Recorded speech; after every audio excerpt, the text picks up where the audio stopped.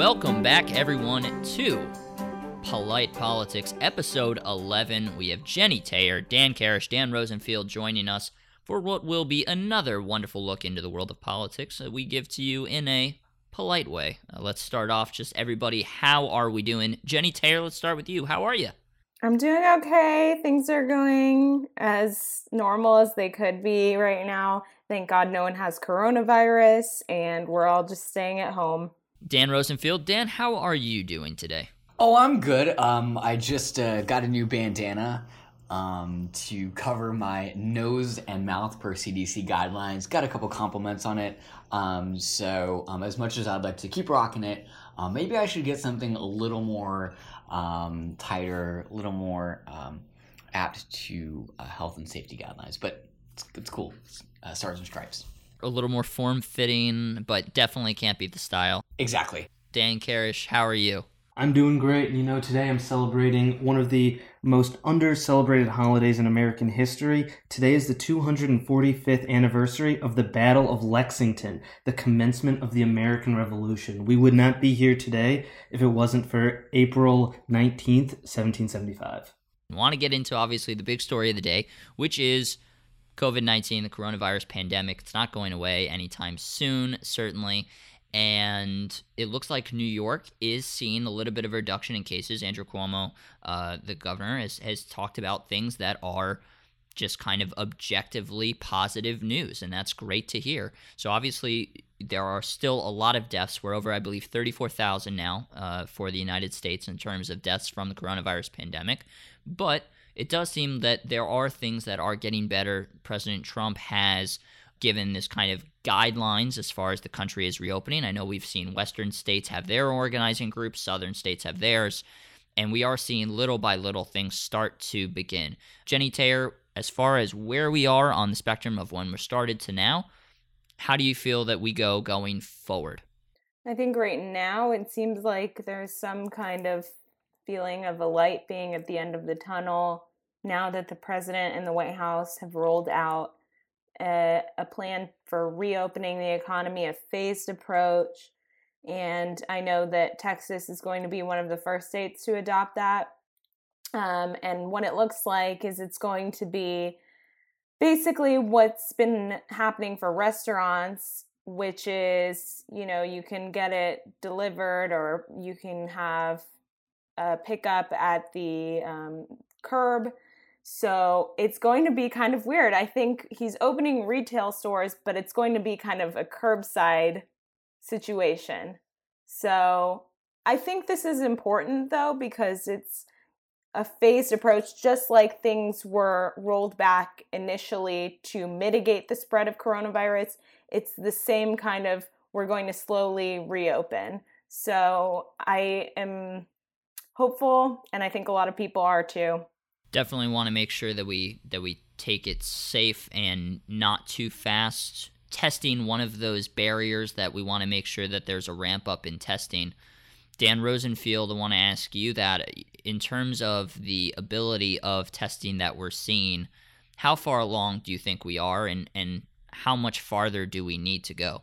There is definitely a lot of work to do. There's got to be a standardized approach, man. You know, you're looking at the DoD has their own way of testing people and standard of testing and qualification for testing. The VA has their own.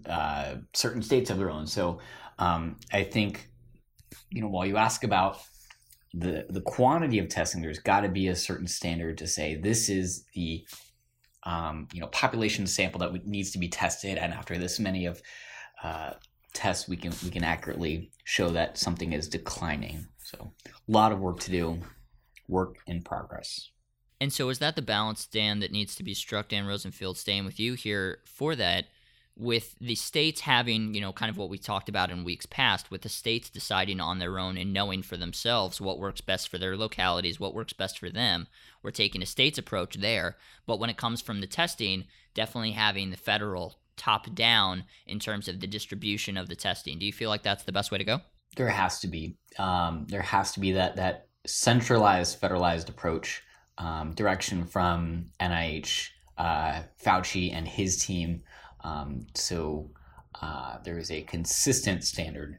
I love my boys in Texas, but we're going a little crazy there. And we got to make sure that everyone is on the same page so that when we do start having interstate commerce and interstate travel, that there's a certain level of safety that we can all have when we go from state to state. Well said. Yeah. And now that we've talked about just in terms of the reopening in tiers and the testing, Dan Karish, I want to throw it over to you. And this is something that we'll then pose to kind of everybody in the group. But when we look at that, what kind of testing, what kind of safety implementation is going to make people feel safe? There was a New York Post report that just came out that 6 in 10 people want to keep the shelter in place guidelines that we have right now. They are very afraid, and rightly so, that we are going to do this too early. How do you calm people down, and what is it going to take to make people feel safe to go out and do these kinds of things? Because it's so personal to every single person.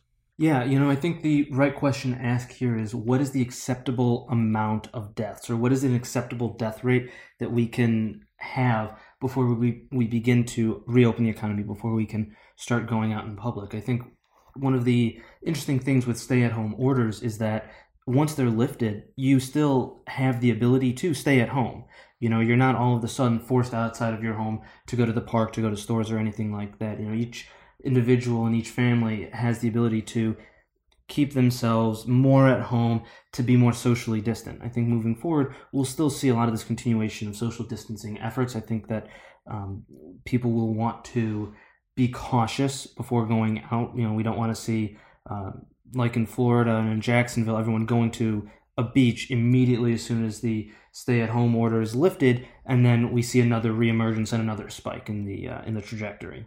So there was something Stephen Moore said, the economist, and I believe he's with Heritage as well, and he said that for every 1% in unemployment leads to about 10,000 deaths. What he's worried about is not just the virus, as you had mentioned, and how many people will die from that, but he also mentioned that he is very, very concerned about deaths from what he called economic deprivation and hopelessness. Yeah, and I think longer term we're in that same idea, kind of redefining a new meaning for deaths of despair. We typically apply that to the opioid crisis and drug usage, but now there's this kind of growing sense of despair among those who've been displaced by the pandemic, and that's something that we're going to need to address. We have to be careful that even if we're flattening the curve now, we could see a tail end spike as, not only the mental and the physical effects of self-isolation are taking their toll.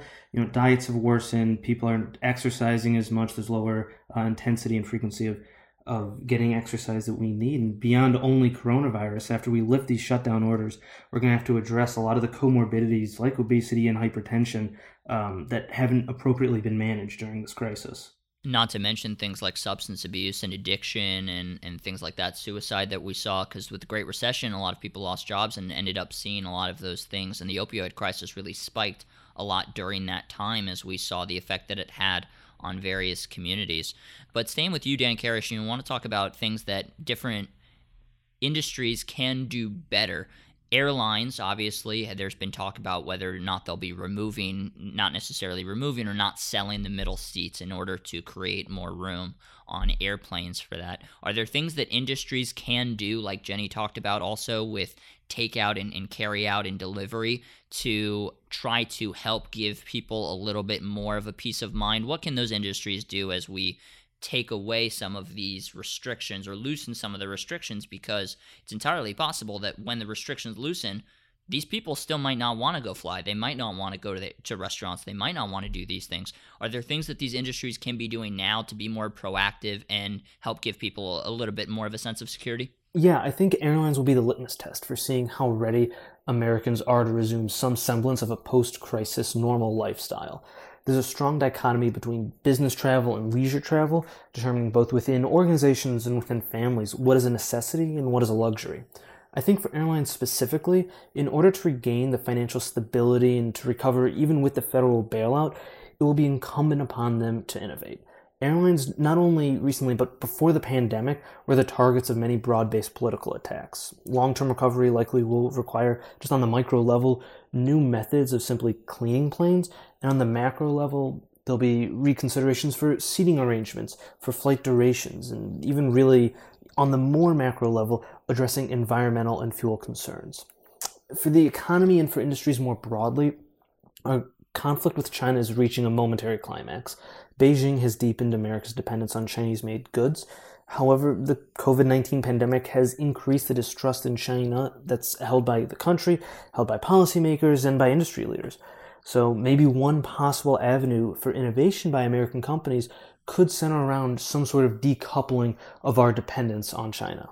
At what point would y'all feel more safe, more secure being in a large crowd? Let's just say, as an example, 100 people or more. So, Jenny, kind of to pose it to you first, at what point would you need a vaccine to be available before you have, are in a room full of that, like a convention or, something like that? What would it take for you to feel comfortable, in a setting that large? I think that unfortunately it may take the science being consistent. I see a lot of confusing reports. I see, we spoke about, oh, well, you could go on a plane, maybe no one's in the middle seat, you'll have some distance from the person next to you. But then I see that the AMA has a study that the virus could travel 26 feet, could linger in the air. That's something that, we have with measles. Measles can hang out in the air for an extremely long time. And so I just have concern because, we go back and forth. Does social distancing even work? People are saying, well, Sweden's a model that they haven't really implemented widespread social distancing. Really only they've told the populations at risk and the elderly to stay at home. And so I just question, is it social distancing that's working? Are we basing it off of things that, we truly understand the virus, how it spreads, how many people have it in the US, how many people have had it, how many people carry the antibody for it, didn't even have symptoms. I just have a lot of questions, and I don't know if any of them have consistent answers. And so I just don't know, and I don't think a lot of people know. And unfortunately, we've been locked up for a long time, and we don't know if that worked. So I feel very lost in some of these studies, and I think the American people feel that way too. Now, just to clarify, with Sweden, for example, we have to take into account some of the differences between our country and Sweden. So they're going for a herd immunity approach, which is obviously different than ours. Now, their death toll is far higher than that of their Nordic, and Scandinavian neighbors. That's right. It is, but it's also different from other EU countries. So like France, Spain, Italy, that's also something that people are comparing it to. I think there are so many differences between Sweden and the approaches that they're using. Certainly they are trying to isolate the elderly, but I think over 1,500 people have died. This is so far, and they are trying that approach. Interestingly enough, what they are doing, at least from as what you said, their economy, while maybe not necessarily buzzing, they're certainly not shutting it all down as we have done with much of ours. So what they are doing is much more manageable over the long term. So that certainly is true. But there is a lot of anger, certainly among some Swedes that I know, because it feels like they are basically willing to risk lives for the economy. And then we'll see, obviously, in the future, whether that bears out and the anger that results from it. I did want to ask you, just as a follow-up question, you said that you weren't sure whether kind of shutting ourselves in has really worked. Kind of what do you mean by that? Because I think the social distancing, clearly, we're seeing so many infections and so many deaths. I mean, clearly this has saved lives, no? I don't think it's so clear because we don't know, we just don't know enough about the virus itself, and we don't know if our model is is the right model. We don't know because we haven't tested a majority of our people. Now, I know we're ramping up testing according to the Trump administration, and I still have questions as to the accuracy of the testing. I know that the antibody tests are extremely accurate, but there are conflicting reports as to the accuracy of the initial coronavirus active virus test.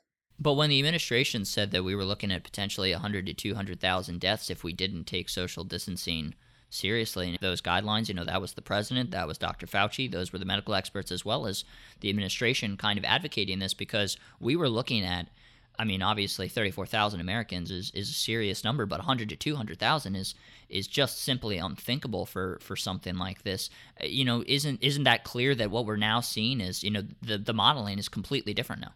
Right. And when I also want to bring in one point that I found when looking into the CARES Act, is that there is an incentive for reporting COVID patients, for hospitals to report them.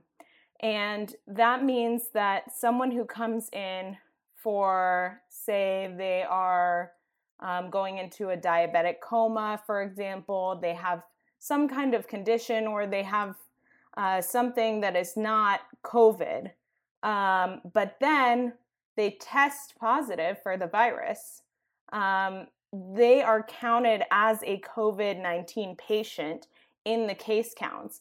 And the incentive for reporting that, the secondary diagnosis is what they call it, the incentive is that they receive a higher percentage, an additional percentage, I believe it's 15%, more funding from the CARES Act, the hospitals. When I found that, I started to question our numbers. We'll move on to Dan Rosenfield. For Dan, at what point would you feel comfortable kind of going out into more social situations with people, crowds of over 100, maybe 1,000, whether it's a concert or a sporting event, when those kind of seem to have a little more gatherings? Yeah, I'm a total follower, so if I was asked to hang out with someone, I totally would. No. I think unfortunately, I want to see other gatherings happen and then see the data before I went out. I would want to see, oh, hey, people are having gatherings of 20, 30, then 100, and things are looking pretty chill. And then I would say, all right, I'll go. But I think hopefully as a germaphobe, I appreciate this kind of change in mentality to us being just in general more cautious of how we're interacting with people and how we're looking at touching surfaces and just an overall cultural mindset that I think you have, say, in Japan, which is just a very clean country. And they wear masks there all the time, just in general, even before this pandemic started. So it's definitely something that they were much more cautious of. I think SARS, as well as things that have happened in the past, have led them to become much more thoughtful about how they do it. That's a really great approach there, Dan Rosenfield, because you're thinking about, hopefully these are changes that people now integrate into just their everyday lives as regards hygiene and other things like that. And I think obviously the wait and see approach, I think, is the right one. That's how I will probably intend to play it. I don't think I'm going to go into a baseball game or something like that if until there is a vaccine. That's something that I think is a leap too far for me. I want to go ahead and segue now to the Veep stakes, as Joe Biden now has some people coalescing behind him. He had Elizabeth Warren come out and endorse him. He had President Obama obviously come out and endorse him. So it now seems that he is getting the endorsement of these people on both the kind of Democratic establishment and some figures on the left. But there are some people, AOC, there were not, Bernie Sanders did endorse him as well, so we'll see if that is able to move his supporters in one way or the other. But I want to get into the Veep stakes of Joe Biden's VP choice. Now, he has pledged that he will pick a woman. I'd like to go around and say who you maybe think it could be, or just general thoughts on his vice presidential pick. So, Dan Karish, we will start with you. Any thoughts? Yeah, kind of setting the landscape for this, something that I've been thinking about is that Biden's selection of a running mate is more important now as the country has seen with this crisis, that we need these highly qualified and effective leaders at every level. We look at what happened to Boris Johnson when he was sick. And with this in mind, who would be next to step up should anything happen to Joe Biden, Donald Trump, whoever our next president is. So when we look at the actual candidates for Biden's running mate, we're kind of in this unusual position where, for electoral and political reasons, he pledged to only choose a woman as his running mate. But due to the effects of the ongoing pandemic, we just don't have the same opportunities to vet candidates that we typically would in a normal election cycle. That said, there's this kind of similar opportunity for non-national candidates, like governors, for example, to demonstrate their national leadership in this crisis. And if we look, for example, at the Michigan governor Gretchen Whitmer, who delivered the State of the Union response and whose name has been floated a lot as a potential running mate, she just hasn't really risen to the occasion under this national spotlight. Many of her edicts are contradictory, many are capricious, and it's given rise to this whole Liberate Michigan movement. So that really leaves, in my mind, only Senators Kamala Harris and Amy Klobuchar, both of whom were vetted during their respective presidential campaigns. And I think that Senator Klobuchar of Minnesota is particularly interesting. Not only was her margin not only was the margin of victory in Minnesota for Hillary Clinton pretty narrow, I think it was something like 1.5% in 2016, but Senator Klobuchar is seen less as an ideologue and more of as a thoughtful, thorough leader. She has experience on the Joint Economic Committee, on the Agricultural Committee, and the Commerce Committee.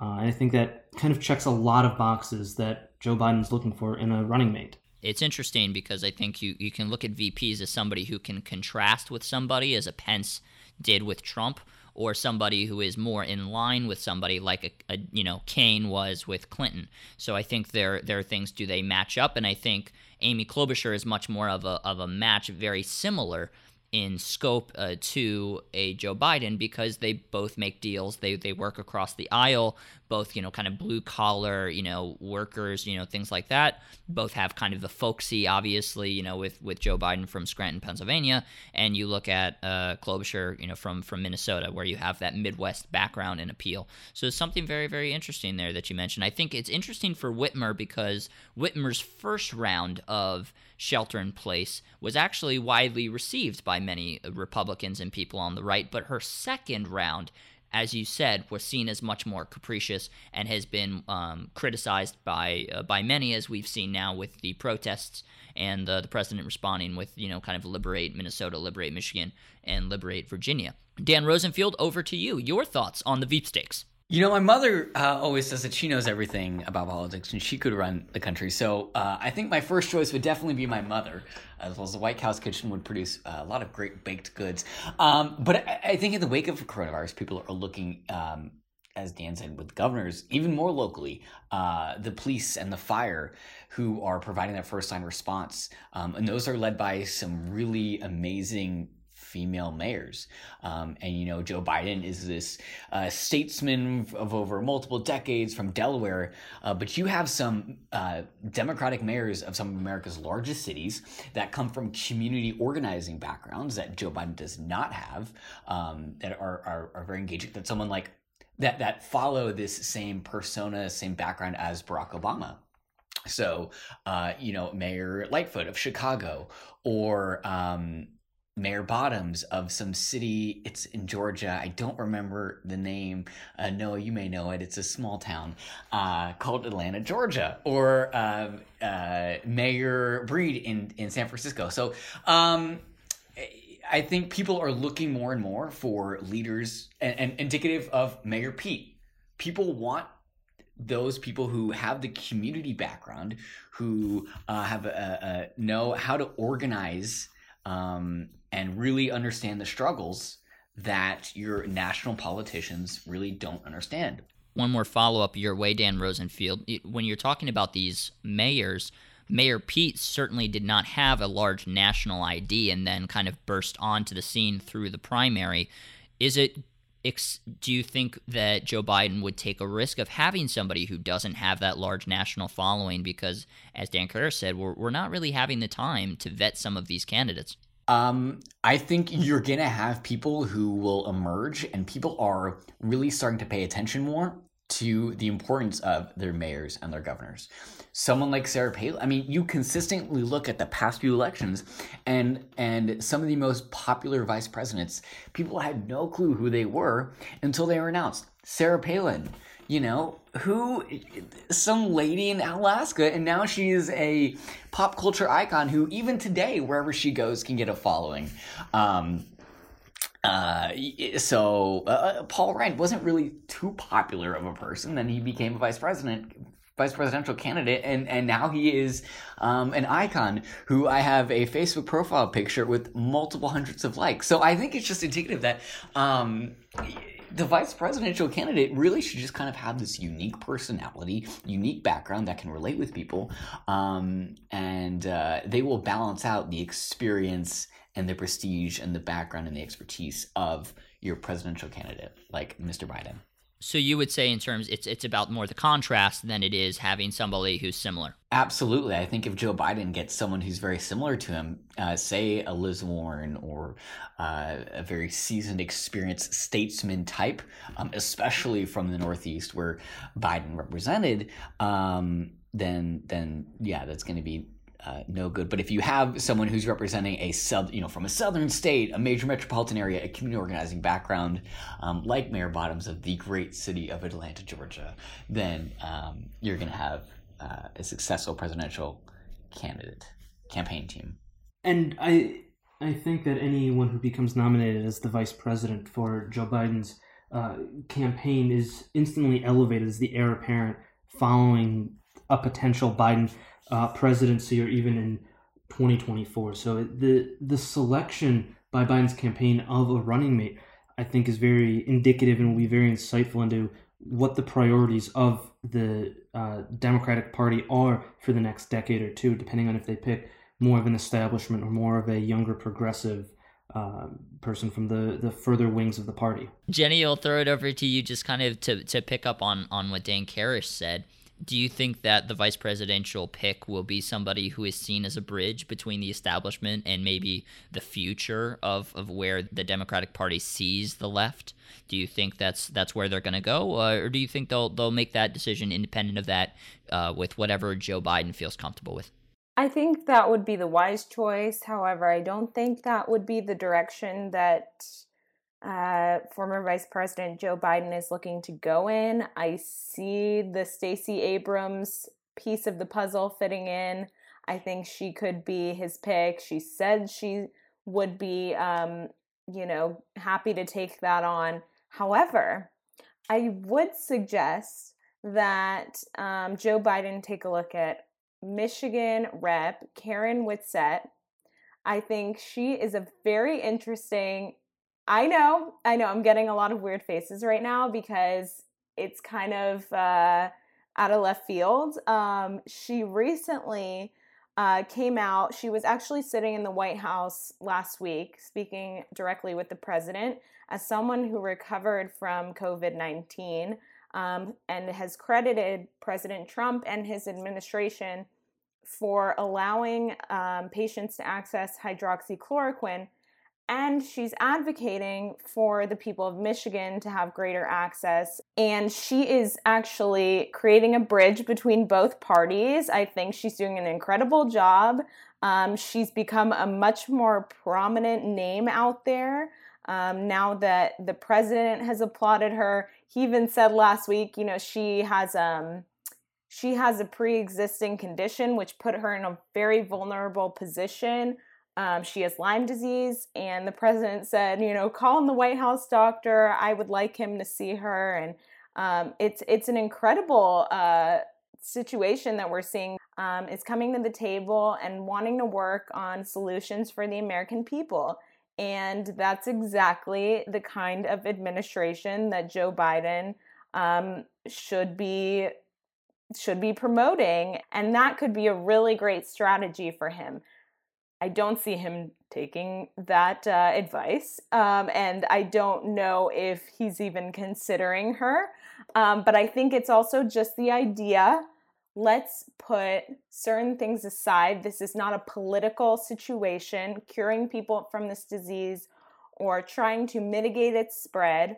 And I think that could work in a lot of other situations. Interesting. I think, speaking of along the lines of somebody who is pragmatic, I think somebody who maybe isn't getting enough attention, and frankly, I don't even she might not even be interested in presidential politics or serving in an administration. I think she's probably very happy with where she is serving the great state of Arizona. But I believe Sinema might be an interesting choice because she works with both parties as well. So I think she is, not only obviously, a woman, but she definitely goes more to the western states. And Arizona, which, is a battleground, I think, in some ways, or at least is more going towards purple. Obviously, she did win that Senate race, and I think that could be an interesting pick if Biden wants to go that way, because she doesn't really fit in an ideological box. She works with people and wants to obviously help the state of Arizona, wants to help Americans regardless of whether that is, and she's not afraid to speak her mind. So I think that would be an interesting pick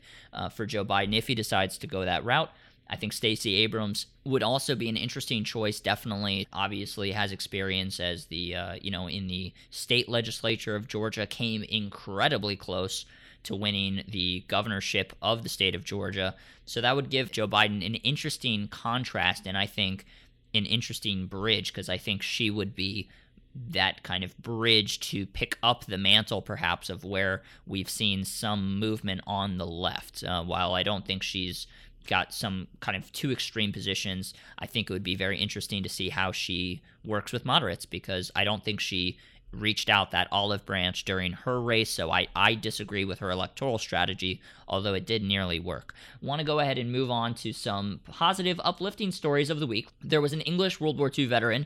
He was walking laps in his garden. It's an 82-foot garden. 99-year-old Tom Moore, and he was doing this to raise money for the National Health Service. He initially set a fundraising target of just £1,000, and he started his walks on April 6th. He has now walked 100 lengths by his 100th birthday on April 30th. Guys, he has raised over $3.3 million for the National Health Service, and it only took 1 week, which is his daughter was the one who set up the page for him. Just incredible. A 99-year-old is basically every day just walking his garden and doing so for charity, and again, a World War II veteran. Just a really, really cool thing. And then another thing that raised charity, there was something called One World Together at Home, a 2-hour broadcast of music, comedy, and stories, celebrating those on the front lines of the pandemic. A lot of contributors: Lady Gaga, Taylor Swift, Paul McCartney, the Rolling Stones, Beyonce, Oprah. You had Elton John, Jennifer Lopez, Stevie Wonder, David Beckham, Michelle Obama, Laura Bush, Celine Dion, Billie Eilish, Bill Gates, dozens of others, and it raised $128 million for those on the front lines and obviously fighting the pandemic. So pretty cool stuff there. We'll finish up with, as we always do, our final thoughts on the week that was and the week to come. Jenny Taylor, we'll start with you.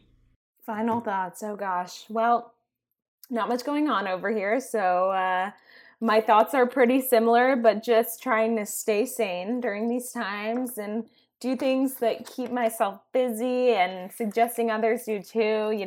Going outside as much as you can, going on walks, doing things that involve moving your body, doing something, learning something new, a new skill, exercising your mind. And I think that we're going to start to see some signs of hope this week as we move towards reopening the economy in some states. And hope is exactly what we need right now. I think that would be great. And obviously, yeah, get some exercise, get some sun, but do so in a way that is obviously both safe and responsible. Dan Rosenfield, over to you. Really just enjoying taking life a little bit slower as social engagements and various events are ceasing. This week would have been Texas A&M's annual alumni reunion that is all across the world, and the DC chapter is going to have several hundred people. Congressman Will Hurd was going to speak, and unfortunately, thousands of Aggies across the world are going to be doing this virtually. So that will be the first time, and it'll be really interesting, and really honored to take a part in that. But excited for the coming days. Dan Karish, final thoughts on the week that was and the week to come. Well, one of the things I'm looking forward to most in the week to come is Google Hangouts is coming out with a gallery mode to compete with Zoom. So now, rather than seeing only one individual at a time, you have the opportunity to see everyone that you're having a meeting with. And I think that's an absolute game changer. But looking back at the week that was, One of the things that I mentioned on last week's podcast was that we're with the retreat of some of the U.S. Navy ships, and we're seeing some problems in the 5th and 7th Fleet in terms of coronavirus. This past week, we saw a lot of foreign powers and a lot of adversaries kind of testing the U.S. defenses. We saw between Russia, China, Iran, and North Korea, I believe on Tuesday, launched some ground cruise missiles and some air-to-air missiles. On Wednesday, we saw some Russian Air Force jets just a week after previously having jets intercepted off of the coast of Alaska. This past Wednesday, we saw another Russian patrol aircraft go within, I think it's 25 feet of a U.S. Navy aircraft. And we also saw some of Iran's naval ships coming close and harassing some U.S. Navy ships. So I think something to keep tracking over the coming weeks is how the U.S. is preparing itself militarily against some of our foreign adversaries and ramping up readiness and patrols in a lot of these more hostile waters. Right, you are. Definitely need to make sure that we stay strong abroad, especially now with this pandemic is threatening some of those different things to protect our national interests. Also want to note that today, I believe, is the 25th anniversary of the Oklahoma City bombing.